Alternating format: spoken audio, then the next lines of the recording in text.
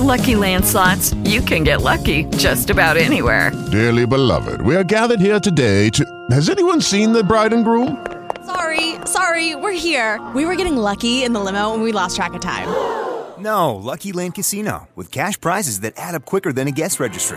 In that case, I pronounce you lucky. Play for free at LuckyLandSlots.com. Daily bonuses are waiting. No purchase necessary. Void where prohibited by law. 18+. Terms and conditions apply. See website for details.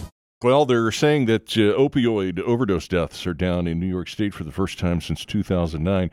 Let's bring in Lon Fricano. He's Director of Operations with TLC Medical Services. He's also president of the Heroin Epidemic Action League. Lon, I'm guessing this is good news. Well, good morning.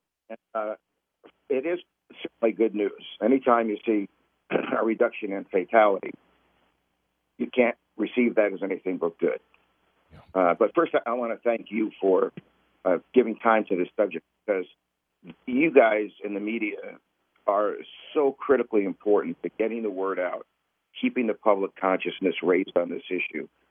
I can't thank you enough for giving time to the subject. Lon, just how bad is the opioid crisis here in the state? It's terrible. It's really bad. And one thing that about the announcement of reduction in fatalities that we have to not to pour water on it, but that doesn't mean that that there aren't that many overdoses. Okay, an overdose death is one thing, but overdosing is something else. The number of people who are sick with addiction has not changed. So what has changed is the availability of Narcan, for example. And we see oftentimes now we go to an overdose, and we go to them every day, that the people who are with the person's overdose, who are in addiction themselves, are administering Narcan before first responders get there. So that's a huge factor in why the fatality rate has gone down. So we don't want to confuse that with the fact that the epidemic is in full swing and that there are literally millions of people in this country that are addicted. So if we're on the right track, are there additional things that we should be focused on at this point?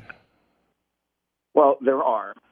And another one of the things I'll mention that makes it, in case people don't know that who might be listening, is the Good Samaritan law in New York, which allows, if you're having a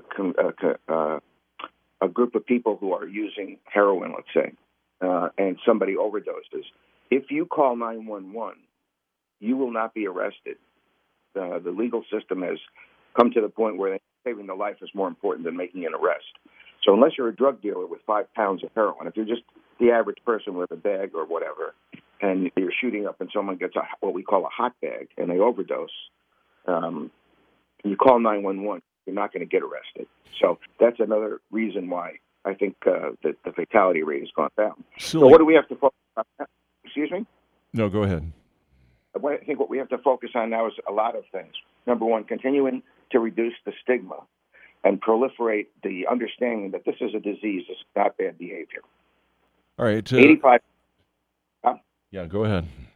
85% of heroin addicts, opiate addicts, became addicted to physician-prescribed medications. So, you get hurt in an athletic event, or you have particularly painful surgery, and somebody gives you opiates. It doesn't take much to turn you into an opiate addict. And when those prescriptions run out, you're still an addict. And now you start to see drugs on the street. Lon, silly question here, but has the vaping stories, has that kind of put the opioid situation on the back burner?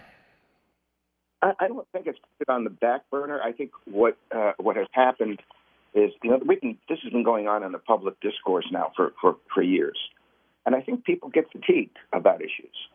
They don't want to hear about it anymore. They heroin. They want to think about something else. So one of our challenges is keeping it in people's consciousness that this is a serious situation. You talk about the fatalities. In the last 2 reporting periods that the CDC has published, they list 140,000 overdose deaths. And they say that number is 25% underreported. So that would be conservatively 187,000 people in 2 years. Now, what do you think would happen if 187,000 Americans were murdered in the streets in all your towns, villages, cities, countrysides, all across this country by a terrorist criminal organization? What do you think the response of our government would be? I'll tell you what. The National Guard would be walking the streets, the coffers would open up, and all hell would break loose. But these people are, quote-unquote, drug addicts, and so they die behind the curtain. Hello, it is Ryan, and we could all use an extra bright spot in our day, couldn't we? Just to make up for things like sitting in traffic, doing the dishes, counting your steps, you know, all the mundane stuff. That is why I'm such a big fan of Chumba Casino. Chumba Casino has all your favorite social casino-style games that you can play for free anytime, anywhere with daily bonuses. That should brighten your day a little. Actually, a lot. So sign up now at ChumbaCasino.com. That's ChumbaCasino.com. No purchase necessary. VGW Group. Void where prohibited by law. See terms and conditions. 18+.